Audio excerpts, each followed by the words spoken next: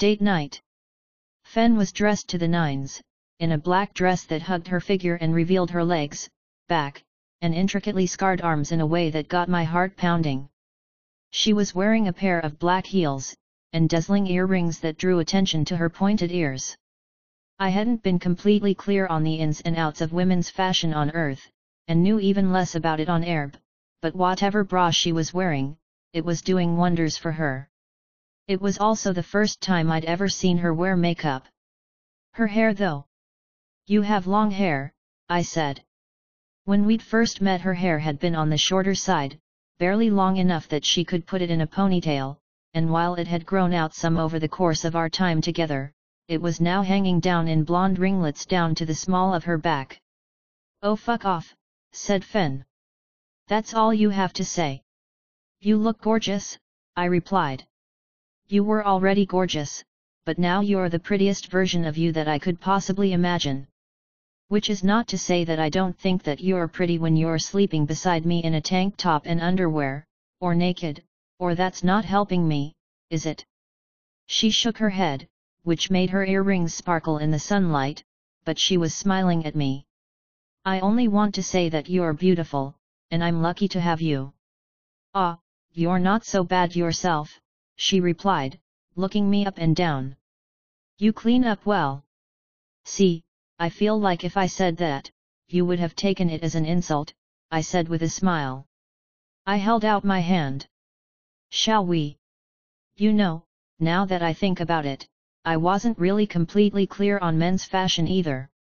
For me, it was gym shorts and t-shirt in the summer, and a hoodie with jeans in the winter, with a bit of a mix and match in between.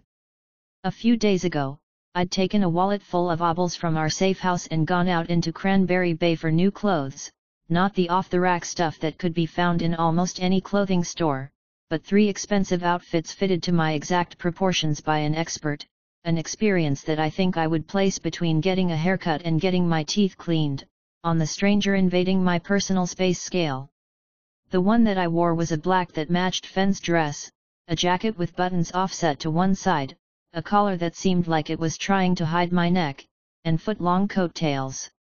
I'd mostly stayed silent at the tailor and let Amaryllis do the talking, but I was under the impression that this was a bastardized version of some culture's formal dress that had spread like wildfire through the empire of Common Cause. Our destination was a restaurant that Amaryllis had picked out, Cupina, and if I'd done a good job of internalizing how expensive things were, I might have objected when I learned how much a meal there cost. We were still living off the gold we'd taken from almonds, most of which had been converted over to cash, and though we'd been burning through it by establishing our safe houses, it still didn't feel like we were anywhere near having to worry about it. We were, for tonight, treating ourselves, because it was our long-awaited first date. Following the events of our brief stay in Parsemont, Amaryllis had formally declared herself as accountant and quartermaster, a position that she took to with the fervor of someone trying to make up for past mistakes. I'd gotten her after-action report, and tried my best to convince her that she was, basically, not a person that anyone should ever want to fuck with, but her response to that had been to pretend that she was feeling better, a facade that she didn't put nearly enough effort into. Telling her that seemed like it would be counterproductive though. "Okay, a few requests," said Fen after we were seated. "Number 1, no talking shop." "What, exactly, is shop?" I asked. "We're unemployed." Fen gave me a casual shrug. She really did look beautiful tonight. The dress helped to accentuate the curling whorls of the scars on her arms. The straps must have been tailored just for the effect. She was showing a lot of skin. "Let's say no talking about things like narrative, character sheets, training, logistics, money, planning, or anything directly related to operations of what would be our business, if it were a business. But we can talk about our business partners." I asked. "Oh, yes, that, certainly," said Fen with a grin. A waiter, dressed in a muted brown uniform, stopped by to gently place 2 fluted glasses on our table, each filled with a milky purple liquid. "I mean, those are the only people that we really have in common, and I don't want to take everything off the table." She punctuated her sentence by grabbing one of the glasses and sipping at it. Number 2, no references to Ye Old Earth. But I began. Just the references, said Fen. I normally find it has some charm, but tonight I'd like to get through a conversation without feeling like you're having a laugh at my expense because I don't know about my base. Your base? I asked, feeling confused and wondering whether she was pulling my leg. Something about how all my bases belong to you, asked Fen, with a furrowed brow. All your base are belong to us? I asked, trying to keep myself from smiling. I don't even remember saying that. We'd just finished the first safe house, and you said it, replied Fen. She was watching me as she drank her purple milk. And it was cute. But, also, I sometimes think that you do that for your own benefit, and while you might find it fun, it sort of pushes me away a little bit. She frowned slightly. The third request was going to be that we can't talk about our relationship, but now I can see that I've fucked that up a bit.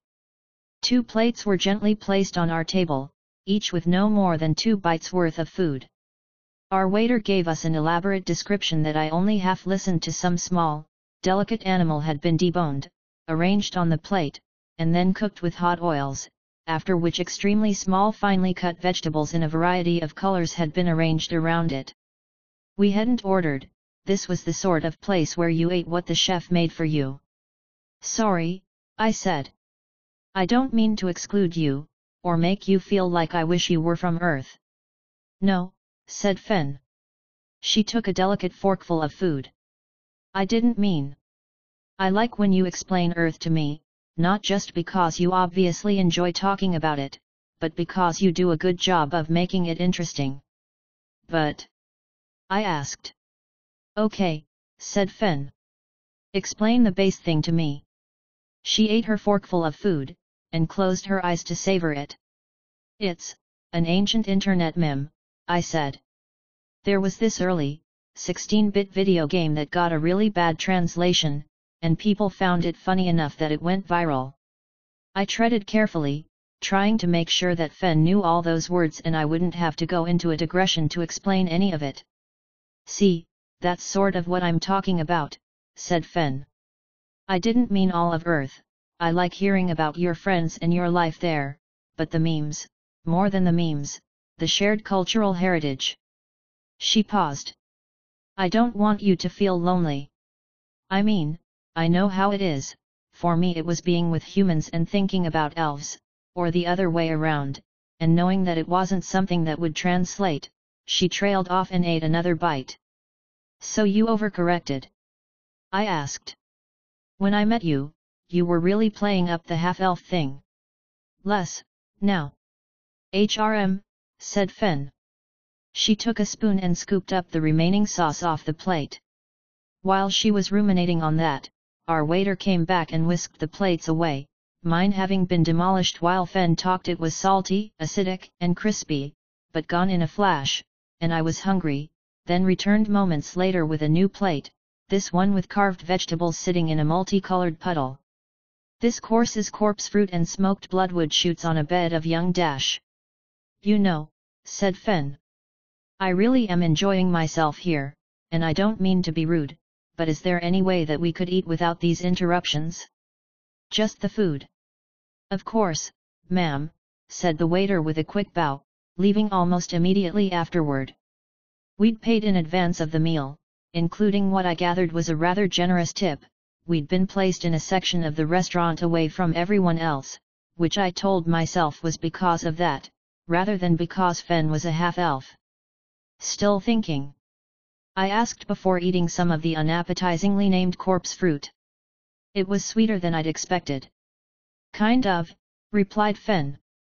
This food is just shockingly good. Hard to believe that we switch between portable soup and something like this. She speared a bloodwood shoot and watched as it bled, then gave it a twirl on her fork once. I mean, you're right about the whole half-elf thing. It's easier to just be blunt about it, or joke, or just annoy people who are already going to be annoyed, but I don't like the comparison. No. I asked. There's a difference between saying, Hey, I'm different, and the culture gap, you know, asked Fen. Yeah, I replied. I held up my hands in defeat. Consider it off the table. I feel it with the others, too, said Fen. Once another course had been delivered to us, this one a tiny collection of 3 different grilled meats. These divides. I still don't really understand dwarves, I said. I mean, I do understand the structure of their society and have some grasp on how that shapes them. I don't want to say that I was the one to create them, but you created them, said Fen with a smile. So modest.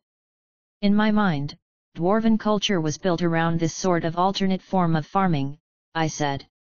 I knew a lot of farmers growing up, and in my mind, it sort of mapped to that, with the parthenogenetic bloodlines added on. I mean, I think as I originally had it, there were 2 different strands of dwarf, the Mendi and the Taldi, one that did the pair bonding thing and the other that stuck to the single parent thing. Sorry, this is probably boring. You're talking about the literal creation of the world, said Fen, leaning forward slightly. I think you sometimes forget how special you are. I mean, you're not a god, but I can point at random things and ask you why they are the way they are, and actually get an answer. Plus that god thing doesn't seem like it's totally out of reach. You could be talking to me about frogs and I'd be loving it. You'd be making me blush, but I can control my blood flow, I replied. But I am serious, the gap between Grak and I just seems so huge that there's no way that I'm going to overcome it. Bigger than you and the Locus? Asked Fen. Point taken, I said. You know, sometimes I wish that our party were just, the Spice Girls, more archetypally arranged. It seems like we've got a ridiculous, erratic spread both in terms of personality and utility. We'll probably have to talk about Val at some point, said Fen. With our plates cleaned between conversation, another course came to us, small, translucent balls of red, purple, and orange. She's fucking nuts. I winced. I've been trying to keep my distance. I feel so bad for her, but I really don't want her to think that I'm, more than I am, to her. More than I want to be. She kissed Mary, I don't know if you heard that, said Fen. She was trying not to show it, but the smile she was hiding reached her eyes. Seriously? I asked. Why? Mary was making some attempts at socialization, said Fen. She'd stopped trying to hide her amusement. Val's all over the place, depending on whether or not she's got a guest inside her, and even then. That euphemism is terrible, I said. I try, said Fen. Anyway, Mary took it into her head that Val was going to need a crash course in how to be human, or at least a more normal varietal of the mortal species, because Mary's got a bug up her butt about being productive, and the chance that Val could screw things up out in the real world is pretty high, especially if her connection gets cut off or she chomps too hard on her guest. So the lesson, such as it was about physical boundaries, and I guess our Mary said something to the effect that a kiss needs to be done chastely if in greeting, and anything more gets reserved for only those you really love. Fen took a spoonful of the orbs and gestured with her other hand, a yada yada yada type of signal. Hey, I said. Right, asked Fen. I was pretty sure that she wasn't thinking what I was thinking. Anyway, they kissed for a few seconds yet, I asked about that.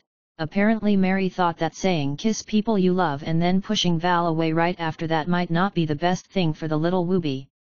Using your definition for Wooby, or mine? I asked. A ravenous creature mimicking a pitiful cry for help, or a broken innocent who needed protection? Either, said Fen. Mary's grown a bit of a soft spot for her, which makes sense given that she's not really threatening to slit our throats in the night or turn us against each other, or at least not in the same way she was before. She kept the undercurrent of hostility from her voice, but not from her face, though it was nothing but a twitch of her eyebrows. Everything okay? I asked. So, after they kissed, Amaryllis explained that wasn't really appropriate, and went through this whole explanation about romantic love, what that was like, which Val only really had exposure to through her guests, and that's not the kind of education that we'd want her to have, right? And her response to this whole lesson was to say, "Oh, so I should only kiss Juniper." "Ah," I said with a sigh. "No, Amaryllis didn't tell me any of that, probably so that we could have this conversation. You understand she's not appealing to me." "No?" asked Fen. "She sees you as her savior and hangs on your every word. All you'd have to do, if you wanted her, is to say the word. You probably wouldn't even have to do that, if she got it in her head that she could please you that way. A pretty girl, slipping into your bed naked because she's so eager to indulge you." "I mean, when you put it like that," I said with a smile that Fen didn't return. "I think you're overstating her, obsession with me." "Maybe," said Fen. Another plate came in front of us, and I was starting to get annoyed with how little food was on each of them, no matter that each one was a masterwork. "See, this is why I didn't want to talk about us. I figured I'd just come off looking like I thought the world was out to get me." She pierced a little wonton-style thing with her fork. "Though, I do have to say, you have 5 companions now, and 4.5 of them are women, at least 3 of which are into you, which does not at all seem like coincidence." The 3 would be Fen, Valentia, and Amaryllis. I'd really been hoping that last complication would have evaporated by now, but I wasn't about to challenge Fen on it, especially because it was a subject that Amaryllis and I studiously avoided. 4.5 women though? Are you counting the Locus or Grak as the half-woman? I asked. Or both of them as 3/4? I was thinking Grak, said Fen with a shrug. The Locus presents as female. I reached across the table and took her hand. Fen, under no circumstances will I ever even consider having sex with a giant 6-eyed deer. But you're thinking of the logistics of it now, aren't you? Asked Fen, gently patting my hand. You know me too well, I replied, pulling back. I'm starting to agree that I should put the points into social. I am too, said Fen. Not actually, if it's just to stop you from putting your foot in your mouth. Can you imagine how dumb I'd feel if I died because I wanted you to have a bit more tact and grace around me? Seems like we're getting into shop talk, I replied. You're right, said Fen. Tonight is a night to ourselves. Would you mind entertaining me with a game story? Sure, I said. I think you've heard all the best ones though. Unless I told you the asteroid story already. Doesn't sound familiar, said Fen. You're probably going to have to explain what an asteroid is though. So I told her the asteroid story, the short version. Rock falls, everyone dies, and after that she told me about her first foray into the Risen Lands under the guidance of a mentor who she later had a falling out with, and we somehow managed to actually get our night back on track as the extravagant, but tiny, courses kept coming. It was pleasant, to be alone together, to take a break from the planning and preparations we'd been doing with the larger group, and we didn't return to any discussion of the internal group politics either, which was a relief. Movie marathons were something of a tradition for Arthur and me, going way back to before we'd even started playing tabletop games. Arthur had a deep and abiding love for series and sequels, but especially trilogies, and he often said that it was part of our cultural duty to see as many of the classics firsthand as possible, instead of just knowing about them through cultural osmosis, which gave you parodies of summaries of half-remembrances. I don't know, I said to Arthur during a lull in our Lord of the Rings Extended Edition marathon. There are some ideas that seem like interesting premises, but actually aren't. Explain that one to me, he said. That's like saying that someone looks beautiful, but actually isn't, it's a logical contradiction. I mean, maybe you can say that it's an illusion or something. Yes, right, that's it exactly, I said. It's an illusion. It's looking at a pretty girl and then realizing on closer inspection that she's a mirage. Or has a lot of makeup on, said Arthur. That's, I said, but my objection died on my lips as I realized that we'd probably end up talking about the socio-cultural role of makeup instead of the more interesting thing that I wanted to talk about. Yeah, I guess. So you have ideas or premises that look interesting, but they actually aren't once you start in on execution. You're just talking about a deep/shallow distinction, asked Arthur. Maybe. I asked. Well, maybe not, because there are different kinds of depth, and I'm not sure that we're talking about the same thing here. Okay, said Arthur. Taboo deep, taboo shallow. That was, at the time, his new thing, declaring certain words taboo so that you had to more fully explain the concept you were pointing at. He'd told me once that all debates were ultimately debates about definition, but to me that sounded like one of those things that people say to be pithy rather than correct. Actually, also taboo interesting. All right, but I need to think for a bit, I said. That's fine, we're almost to Isengard, replied Arthur. So I sat there, half watching a movie that I'd seen 3 times before, and half thinking about how I wanted to frame things. My favorite part of watching movies with Arthur was that there was more time for silence and thought. I always felt like I was half a step behind him, if it was just the two of us talking. Okay, I said, when the action was over. I think it might be about minimal descriptive length. MDL, sure, said Arthur. For me, a good, compelling idea can be described in very few words, but the effects and results of that short description would have a very, very long MDL, I said. Or at least, that's the starting point for describing what I guess I mean when I say that something can only seem interesting on the surface. There's a problem there, said Arthur. Which is that MDL is a wobbly term. Yeah, I said. I knew that was going to be a problem.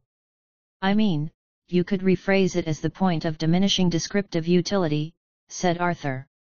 I think that works a little better, like you can say that Merry is a male hobbit and that gets you a lot of conceptual power per word of description, but eventually you hit this point where you're not talking about his hair, you're talking about the individual placement of hair follicles. But then you have to take culture and cultural dictionaries into account, like hobbit, for example, where you're packing a lot of description into a little term that pun, juniper, was just for you, and that's just because someone has already done the hard definitional work for you. Okay, sure, I said. So the problem I'm trying to get at is that there are some short, interesting elevator pitch type ideas that have a lot of consequences to them, but those consequences have a shorter descriptive length than you would think just looking at them. They might be evocative, but there's no meat on the bones when you get down to it. And you think that the boundless library is one of those ideas? Asked Arthur. I don't know, I said. I mean, the core idea of a library filled with books that haven't been written yet is a good one, but I sort of slipped sideways into this subplot about librarians, and if it's just going to be about political infighting, what's the point in including the library? So it wasn't a bad idea, it was bad execution, said Arthur. Ouch, I said. I'd always thought that ideas were basically worthless, when compared to execution. I wondered whether Arthur had remembered that. I'd always been the one to carelessly slight people. It wouldn't have been like him to just outright hurt me like that, even if it was true. You told me that every session was a failure you could learn from, he replied with a shrug, eyes still on the movie in front of us.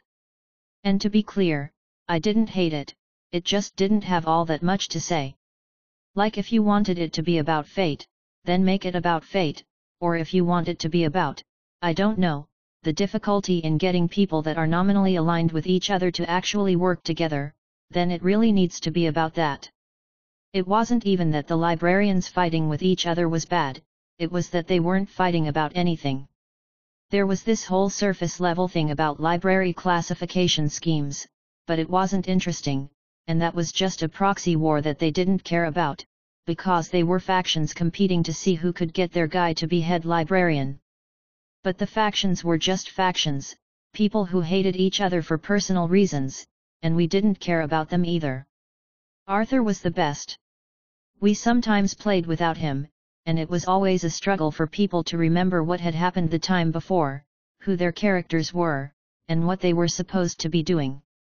Arthur made notes, he kept to his characters, and more than that, he paid attention.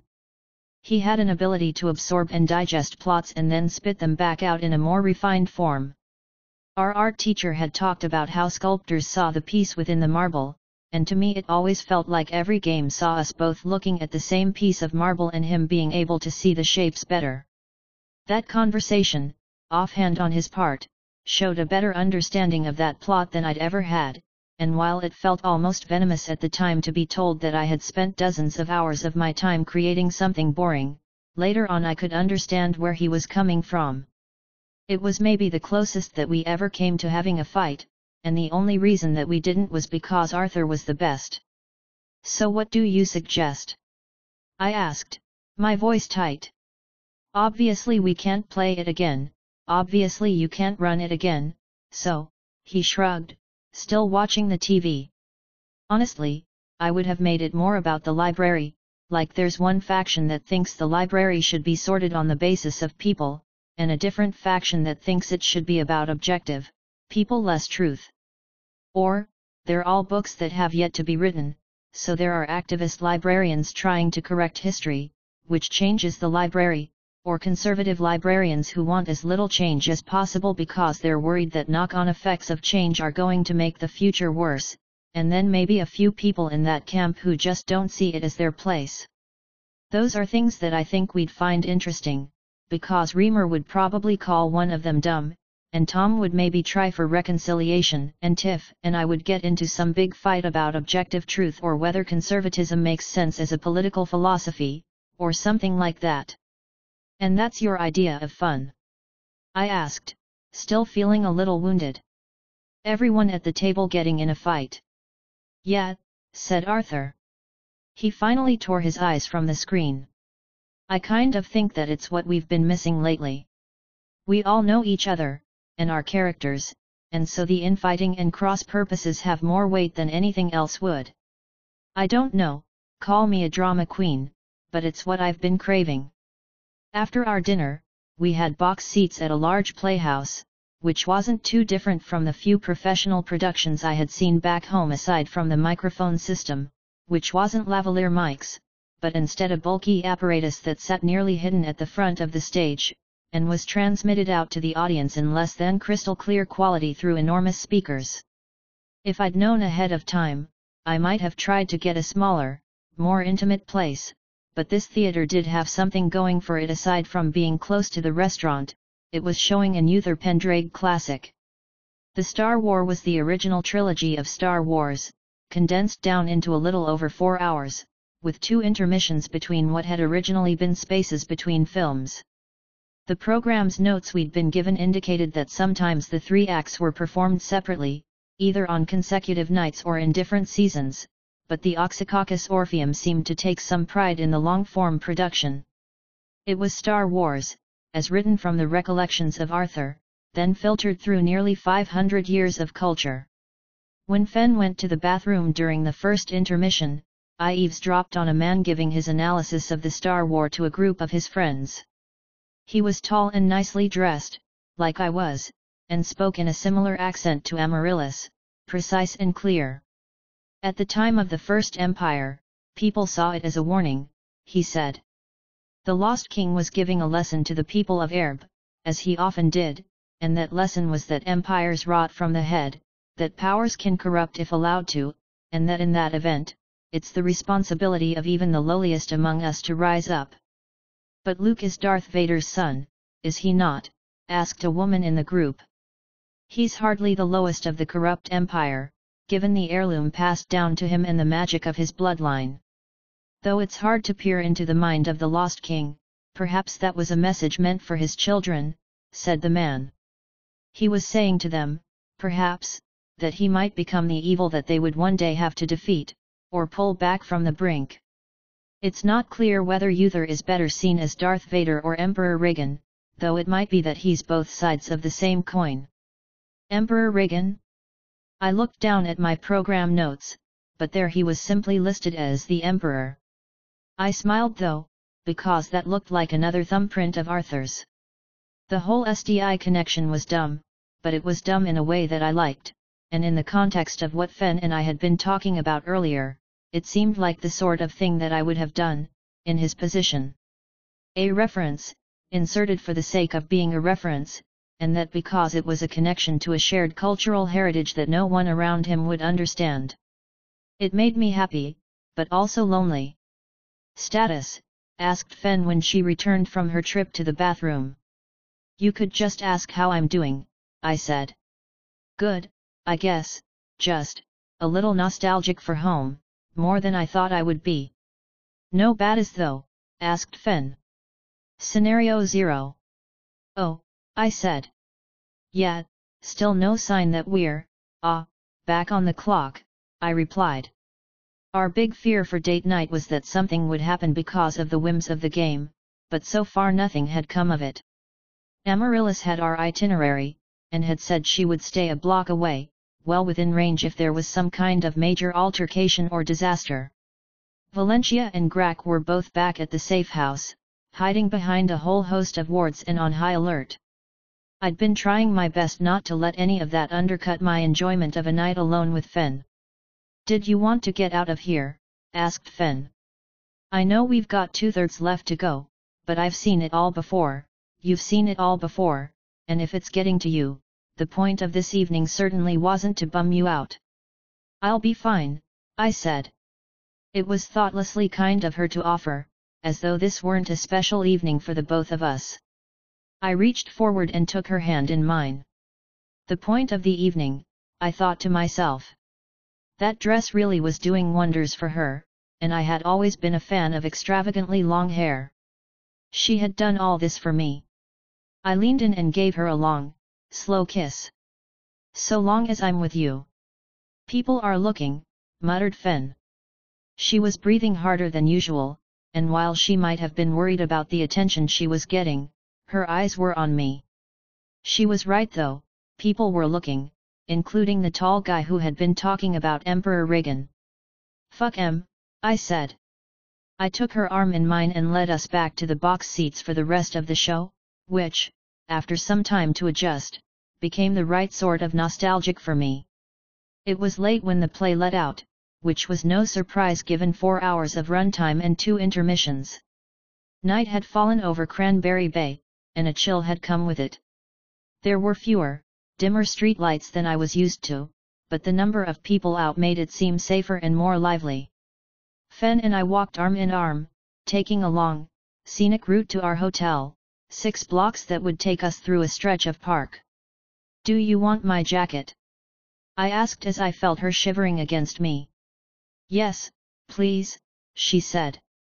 I felt quite sexy earlier in the night, and now I'm cold and my feet are killing me, which doesn't seem particularly alluring. She took the jacket and wrapped it around her, leaving me in a white button-down shirt, then reached down and pulled off her shoes to walk barefoot. "Not sure that's advisable on these city streets," I said. "Oh, light of my life, we are no mere mortals to worry about such things," she said with a laugh. "I'll have dirty feet by the time we get to the hotel, but I was planning on a shower before anyway." Before. Solace had given her herbs that would prevent pregnancy, but she'd said that they would take a few weeks to work. It had been a few weeks now, and though we hadn't actually talked about it, I was fairly certain that it was on our minds. And, on reflection, she had said what she'd said to make it clear that tonight was going to be the night. We made our way through the park, lit by starlight and the glow of the city that surrounded it, neither of us talking much. I was enjoying the silence, and thinking about whether I should pick her up and carry her, when I spotted a small bit of movement behind a tree 100 feet ahead of us. "Someone's hiding up ahead," I murmured to Fen, trying to act as though I was whispering a sweet nothing in her ear. She let out a pleasant laugh that rang like a bell, and whispered back, "6 of them." I felt a chill go down my spine at that. I was armed, naturally, given that the Ena blade could be disguised so effectively, but I had no armor on, nor any of my usual magic items like ropey. Fen wasn't wearing sable, in part because it would have clashed with her look, but also because we'd both wanted to not treat our date night as a carefully planned and potentially deadly mission. I felt a pang of regret at that now. I should have known that the game wouldn't let something like this pass by without incident. The only question was how difficult of a fight we had ahead of us. Against a random mugger in the park, there was no question that either of us would have won, and even outnumbered 6-2 I thought that was the case, but there was no telling who these people were and how well trained they were. I also had a wide variety of magic available to me, including a recently acquired sapphire of impeccable quality and size that allowed for the use of effective gem magic, all of which would allow for a great deal of lethality. I planned to use full force, given that I had no idea what we were actually up against. The man I'd seen behind the tree slipped out when we were 30 feet away with a casual move that I found irritating. He was holding a dagger large enough that I wondered whether dagger was even accurate, and he spun it around once as he stepped onto the path. "Nice night?" he asked.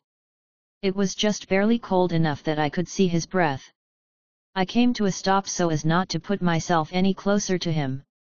"Oh, it's been great, so far," said Fen. I couldn't tell whether or not her chipperness was forced. 17 courses at Cupina, the entirety of the Star Wars saga at the Oxycoccus Orpheum. It's been decadent even by our usual standards, and I can hardly think of a single thing that would make it better. "Well, I hate to end your night on a sour note, but I'm going to need your money, your jewels, and any other valuables you've got on hand," he replied. Fen's response had thrown him off. He'd had a grin, but it had left his face. "Who do you work for?" I asked. The other men had started to make their way out of the woods. I wasn't sure whether we'd been surrounded when I spotted the first man, but we were definitely surrounded now. "I'm not interested in conversation," said the man, tightening his grip on his dagger.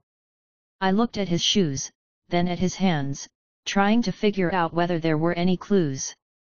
Nice shoes might have meant that he was a professional, but they were, like his shirt, vest, and pants, nothing too out of the ordinary for the lower classes in the Empire, clothes that had probably been made using a power loom and shipped via teleportation. "You don't need 6 men for a mugging," I said. "You want me to believe that a whole gang was just waiting here, hoping that someone with money would come by." "They might have been waiting for the Star War to let out, actually," said Fen. I heard a clatter as she dropped her heels to the ground, and watched, tense, as she took a few steps forward. "Jewels, cash, now," said the man.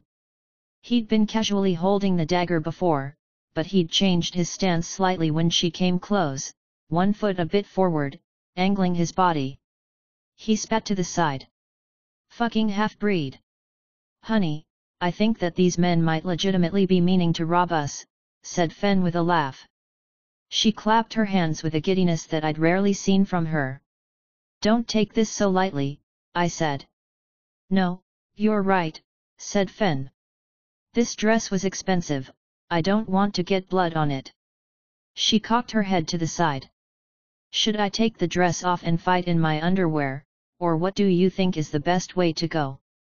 "Fen," I said, trying to keep some warning in my voice.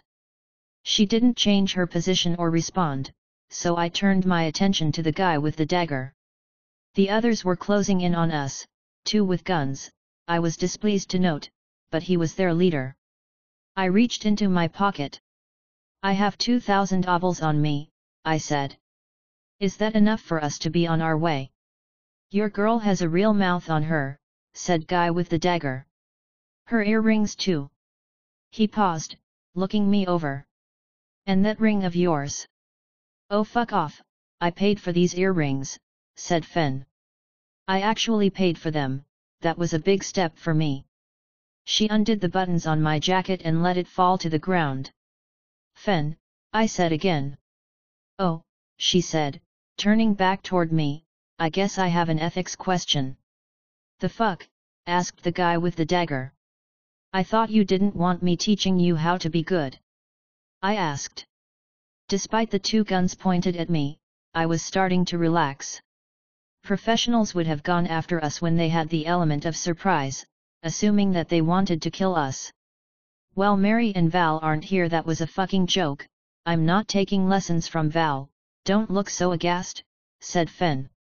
Is it better to kill these guys, or should I just be trying to disable them? They had their chance, said the guy with the dagger. He stepped forward and stabbed at Fen without waiting for a response from the others. He aimed at her side, just below her ribs. She caught his wrist without even looking his way. I formed the Ena blade into a dagger just in time to parry the first shot fired at me, and from there I was on the move, Ena blade twirling around me as I moved to the closest of our assailants.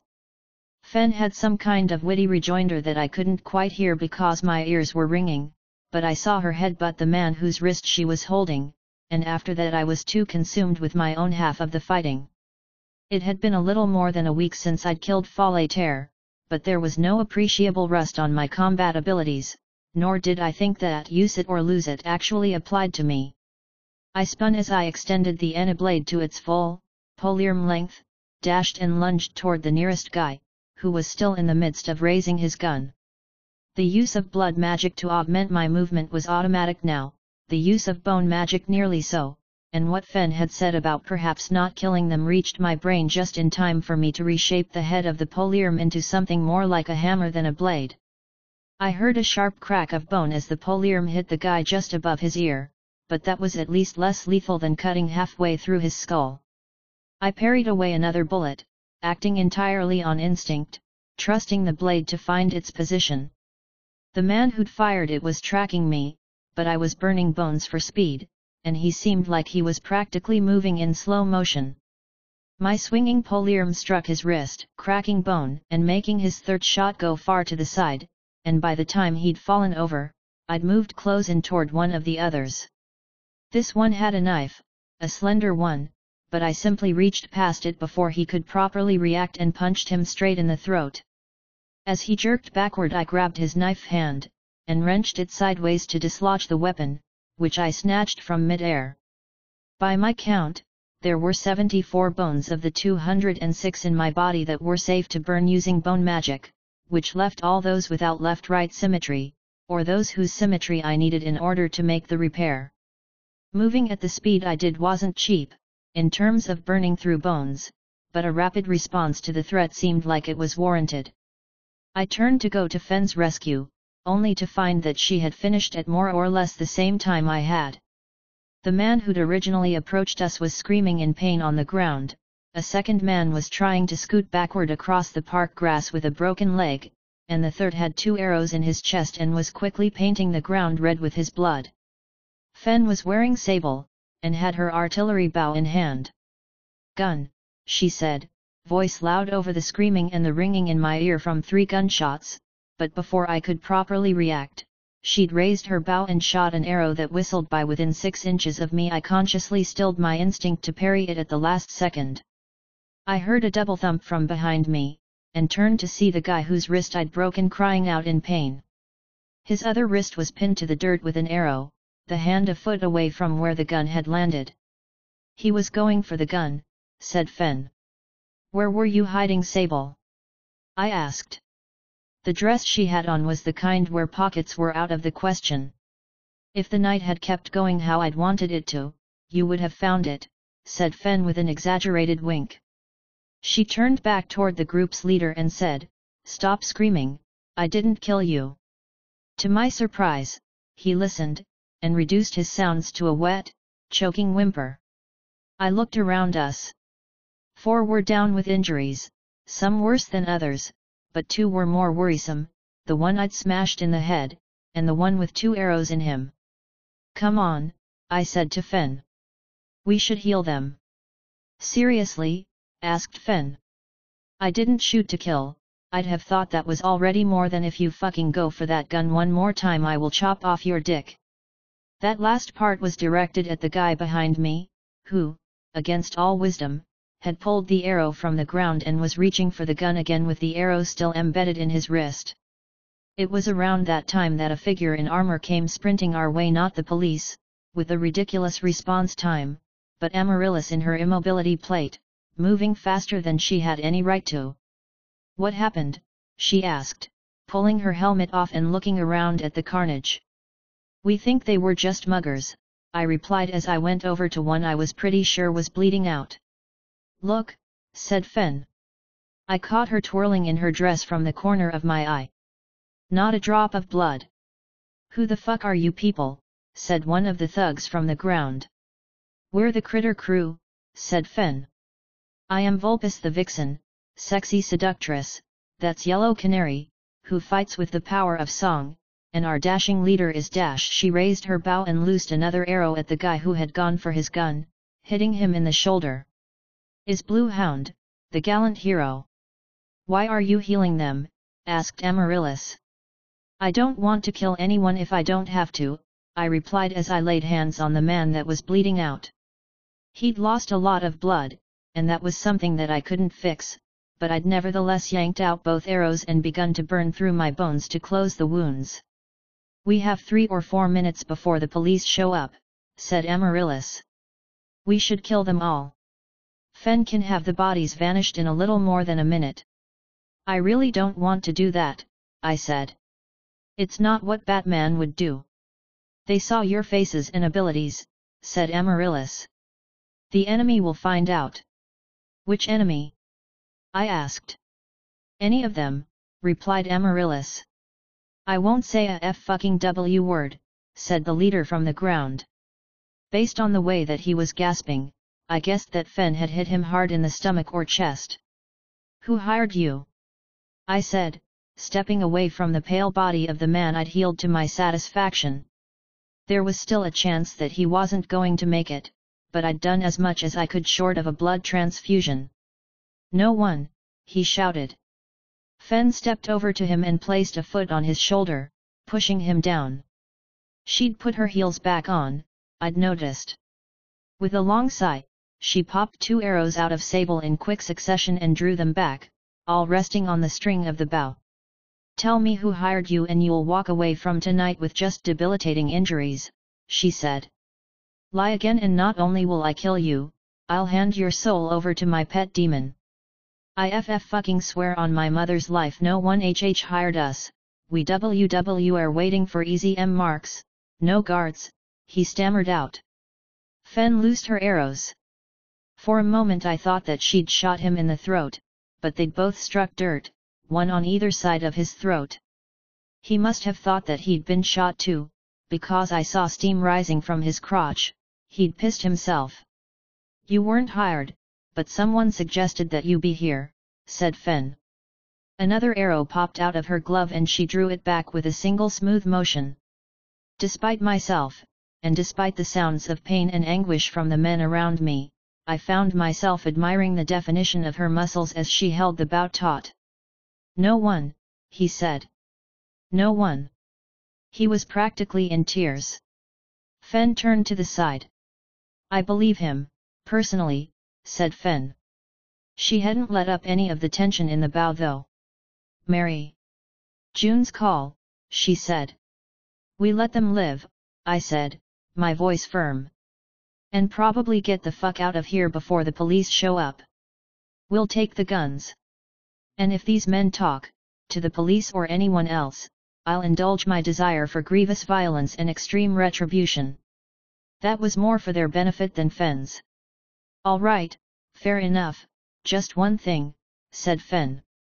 She popped her bow and arrow back into her glove, then began walking over to the man who'd twice now gone for his gun. He was laying on the ground with 2 arrows in his left arm and at least a few broken bones in his right wrist. Fen, no, I said. Look, if you say that you're going to cut a man's dick off if he does something, and then he does that thing and you don't cut his dick off, then who's ever going to take you seriously again? Asked Fen. An ornate dagger appeared in her gloved hand. We don't have time, said Amaryllis. Fine, grumbled Fen. Look, guy, whoever you are, I'm going to cut off your dick, it's just not going to be tonight, okay? We moved quickly as we left, and Fen guided us off the main path to behind a few bushes just before a car went barreling past with flashing blue and white lights. Her sense of luck had definitely gotten stronger than when we'd first met, and it had been strong enough to be noteworthy back then. Amaryllis made to stand up, but Fen shook her head and mouthed one more. After the oscillating blue and white lights passed by a second time, we stood up and were on our way. Would you really have cut off that guy's dick? I asked as we moved. Your dick is the only one I want to touch, said Fen. I knew you'd stop me. Good for intimidation though. We need to get back to the safe house, then leave Cranberry Bay behind, said Amaryllis. We can't risk them talking to the police, or the police being on the lookout for us. It's date night, said Fen. We've got a penthouse suite that we paid a lot of money for. Too risky, said Amaryllis. We were keeping to her pace. Fen had gone barefoot again, and was moving along the grass as though her feet were made for it. Amaryllis, by contrast, was wearing full plate, and while that kind of armor was surprisingly movable, and hers was magical, it wasn't effortless to move in. Are you honestly worried that the police are going to go to every hotel in the city looking for us in the middle of the night based on the accounts of those men? Asked Fen. That's exactly what I'm worried about, said Amaryllis. It'll be fine, I said. Tonight is our night together. June, began Amaryllis.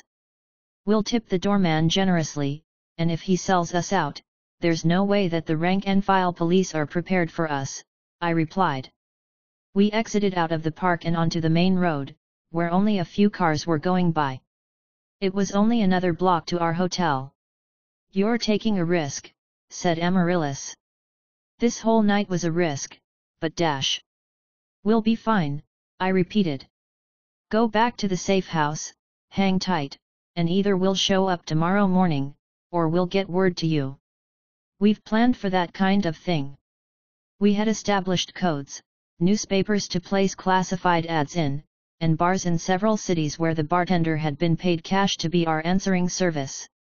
The one phone call rule wasn't very consistent on Erb, nor were the justice systems in general, but if anything went wrong with the law in any of the places we were set up for, we did have some channels available to us. Okay, said Amaryllis. Her sigh was visible in the chilly night. Be safe. Have fun. By the time Fen and I got to the hotel, we were back in high spirits. The fight had, in some ways, been a fun one, an absolute curb stomp that had the benefit of coming when I'd been half expecting a serious disruption all night.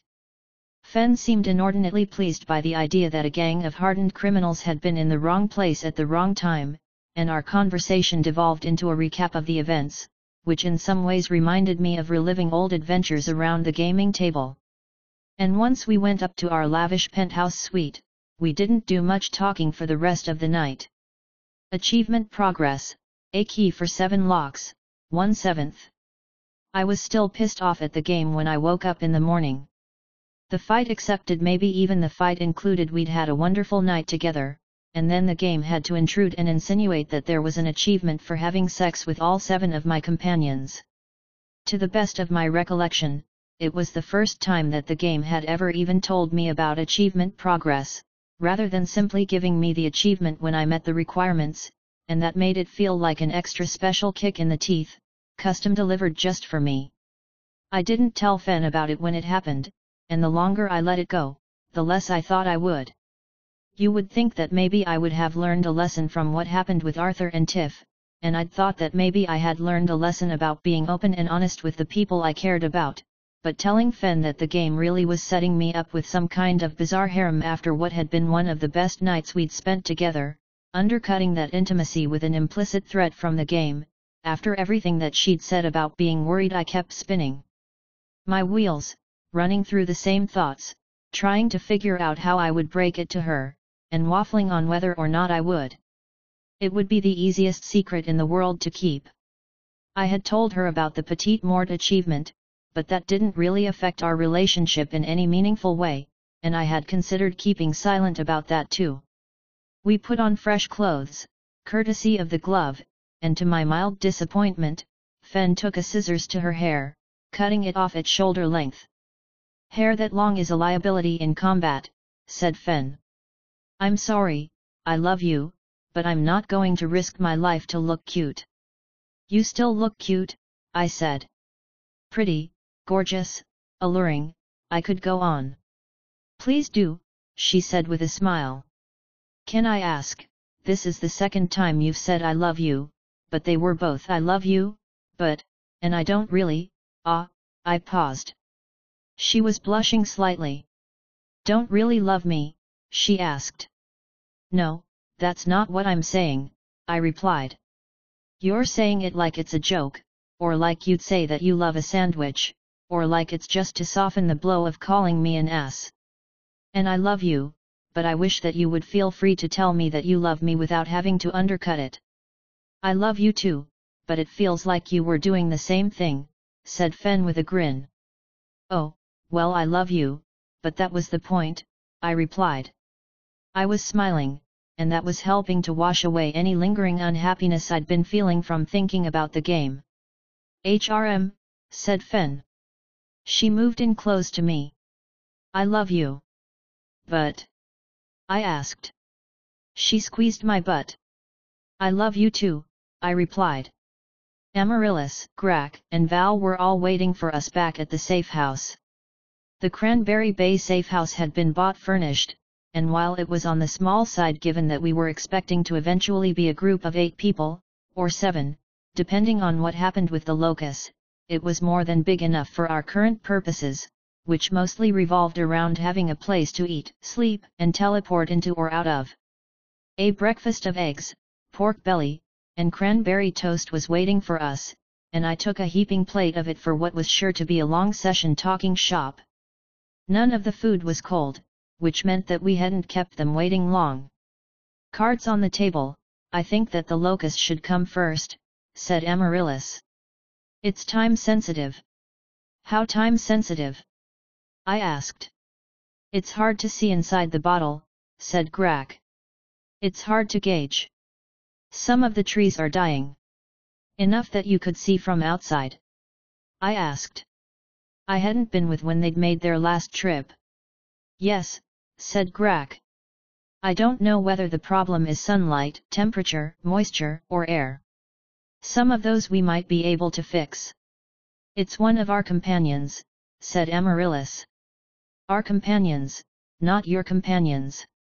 Even if it weren't, it's the last of its kind, and even if it weren't, it's powerful. If we still had Solace, her power alone would justify making it a priority. We don't have Solace, I said. We have her soul, answered Amaryllis. You have soul slip now. The trait is 1 for 1, meaning that at the cost of draining one of the unused armor skills, bows, horticulture, and possibly gem magic, you could push essentialism up above 100. In theory, at least. That would either give you the ability to help the locus, give you the ability to resurrect Solace, or possibly both. It would take a day to level those skills up to the soft cap, I replied. And even then, I'd get 5 minutes per point. I'd only be over 100 for about 20 minutes. It's a gamble. Yes, nodded Amaryllis. We've set up our safe houses, we've done some of the background work I felt was necessary, strengthened our protocols, procured equipment, and now we're out of the things I think we can do without some kind of gamble. She didn't say the word narrative, because she knew that I didn't like it, but I thought I had enough of a handle on her that I knew what she was thinking.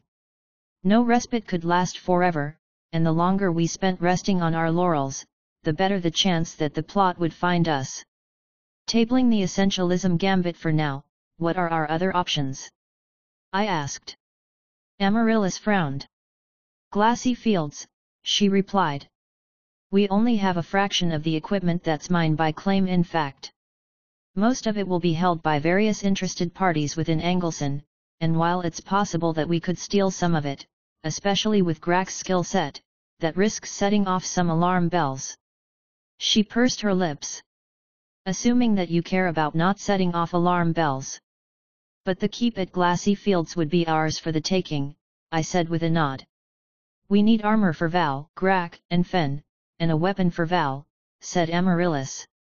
I don't know what's in Glassy Fields, given that no one's been there for hundreds of years, but I'm hopeful. She shrugged. Kuumduna in the Boundless Pit is another option, but I think that's probably the more difficult of the two. We have quests for both. We, not you. More difficult a prospect than glassy fields, muttered Grak with a shake of his head. I don't know, I said. There are other options, said Amaryllis. Speculation and scrutiny is one of them, but I'm worried that they'll expect you there. We could go find a god and start that quest chain, but there are many unknowns there that I'm quite uncomfortable with. We'd be letting the game lead us by the nose. I can see by your expression that those don't meet with your approval though, so why don't we cut to the chase and you can tell me what you'd like to do? She crossed her arms over her chest. I want to find Arthur, I replied. Amaryllis softened slightly. June, I know you do. We've gotten off track, I said. It's been one thing after another, ever since Baron Jewel, which was a month ago, when we were just going to Kaerlaga to get what was stashed there. I'm not going to say that everything that happened after that didn't have a purpose, or that it was unnecessary, but the last time I let material goods dictate things, the actual result wasn't all that great for me. Would you say the same for saving companions? Asked Grak. I made a sour face at that. I don't want to get on a reactive treadmill, I said. Treadmill? Asked Val. It's a thing you run in place on, I explained. I was saying that there's a possibility that we just react to one thing, then to another, over and over, never actually striking out on our own. Loyalty increased, Valentia the Red, LVL 17. That was one of the reasons that I'd been trying to keep my distance from Valentia. Her loyalty went up on a hair trigger, and while having her loyalty high was a good thing from a game mechanical standpoint, I was really worried that she was developing an emotionally unhealthy attachment to me, not to mention that LVL 20 might progress her powers while she was still grappling with the ones that she'd been given at LVL 10. There were, for the time being, moments when she was pure Valentia, which I thought were probably good for her, and good for our attempts at socializing her. Why would you want to run in one place? Asked Grak with a furrowed brow. To harness the power of an animal, answered Amaryllis, before I had the chance. She turned to me. You want to find your friend Arthur, who we believe to have probably been my ancestor, Uther Pendraig, she said. I thought that was largely for Valencia's benefit. She'd been debriefed after informing us that the devils and demons died as she used them up, ate them, in her words. Glassy fields or speculation and scrutiny are probably our best avenues. I don't think they are, I said. I want to find Arthur the same way that Larkspur found us. Doris Finch. We are not making a deal with Doris fucking Finch, said Amaryllis. I wasn't proposing that we do, I replied. We get to the exclusion zone, grab one of her from the periphery of her territory, and then tie her down so that I can soul fuck her. Like Folle Terre, said Val. It's distasteful I began. It's illegal, said Amaryllis. It's immoral, said Fen.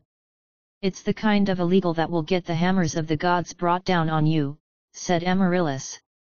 It's the kind of immoral that gives me the heebie-jeebies, said Fen. We freed Folle Terre from his prison, I said. You can't tell me that's more illegal. And I'm already a soul mage, as is Fen, and it's my understanding that Valentia would be killed on sight if anyone knew that she was a non-anima. The Doris Finch exclusion zone is closely watched, said Amaryllis. It's all the risk of freeing Folle Terre with none of the potential upside.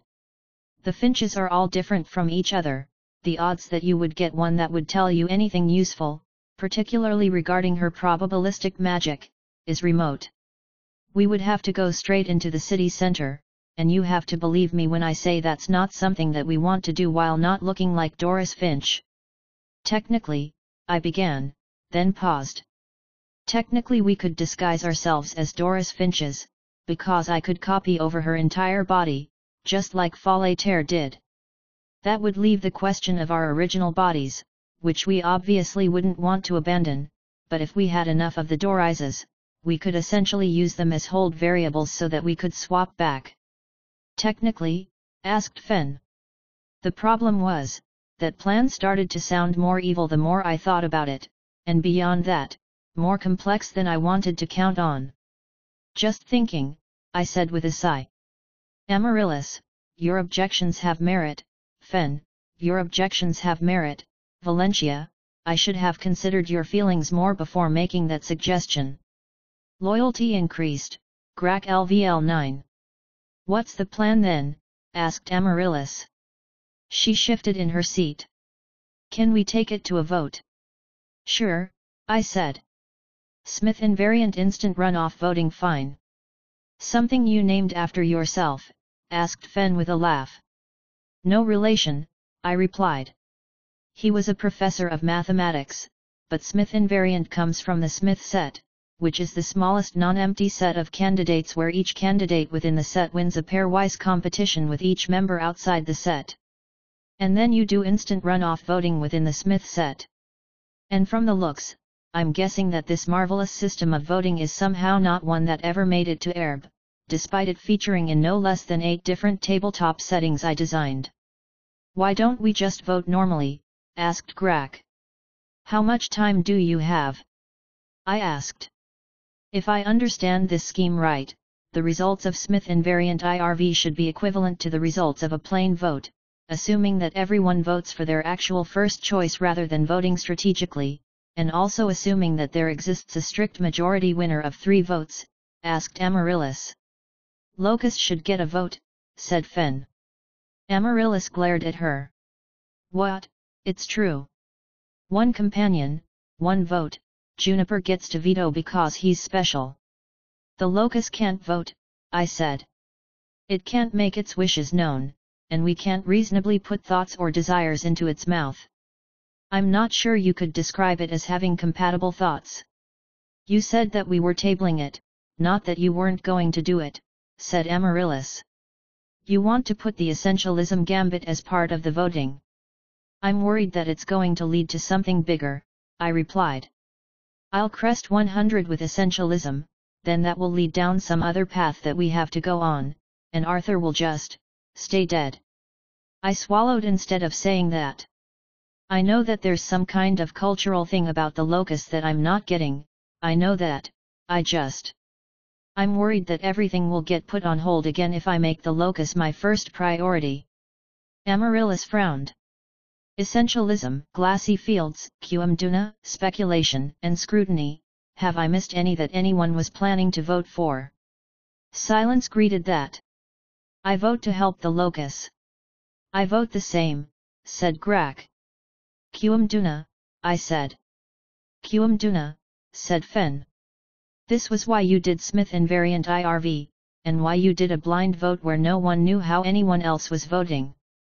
I wouldn't have said Qmduna so quickly, but I knew that Fen would probably follow my lead, and so needed to get my choice out first so that she'd have something to follow.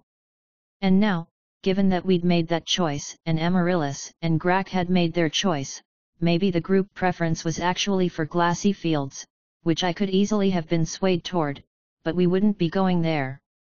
Either way, given that it was 2 against 2, the only way that the vote wouldn't go my way was if Val voted against me, and that. I want to save the locust, said Val. Fuck.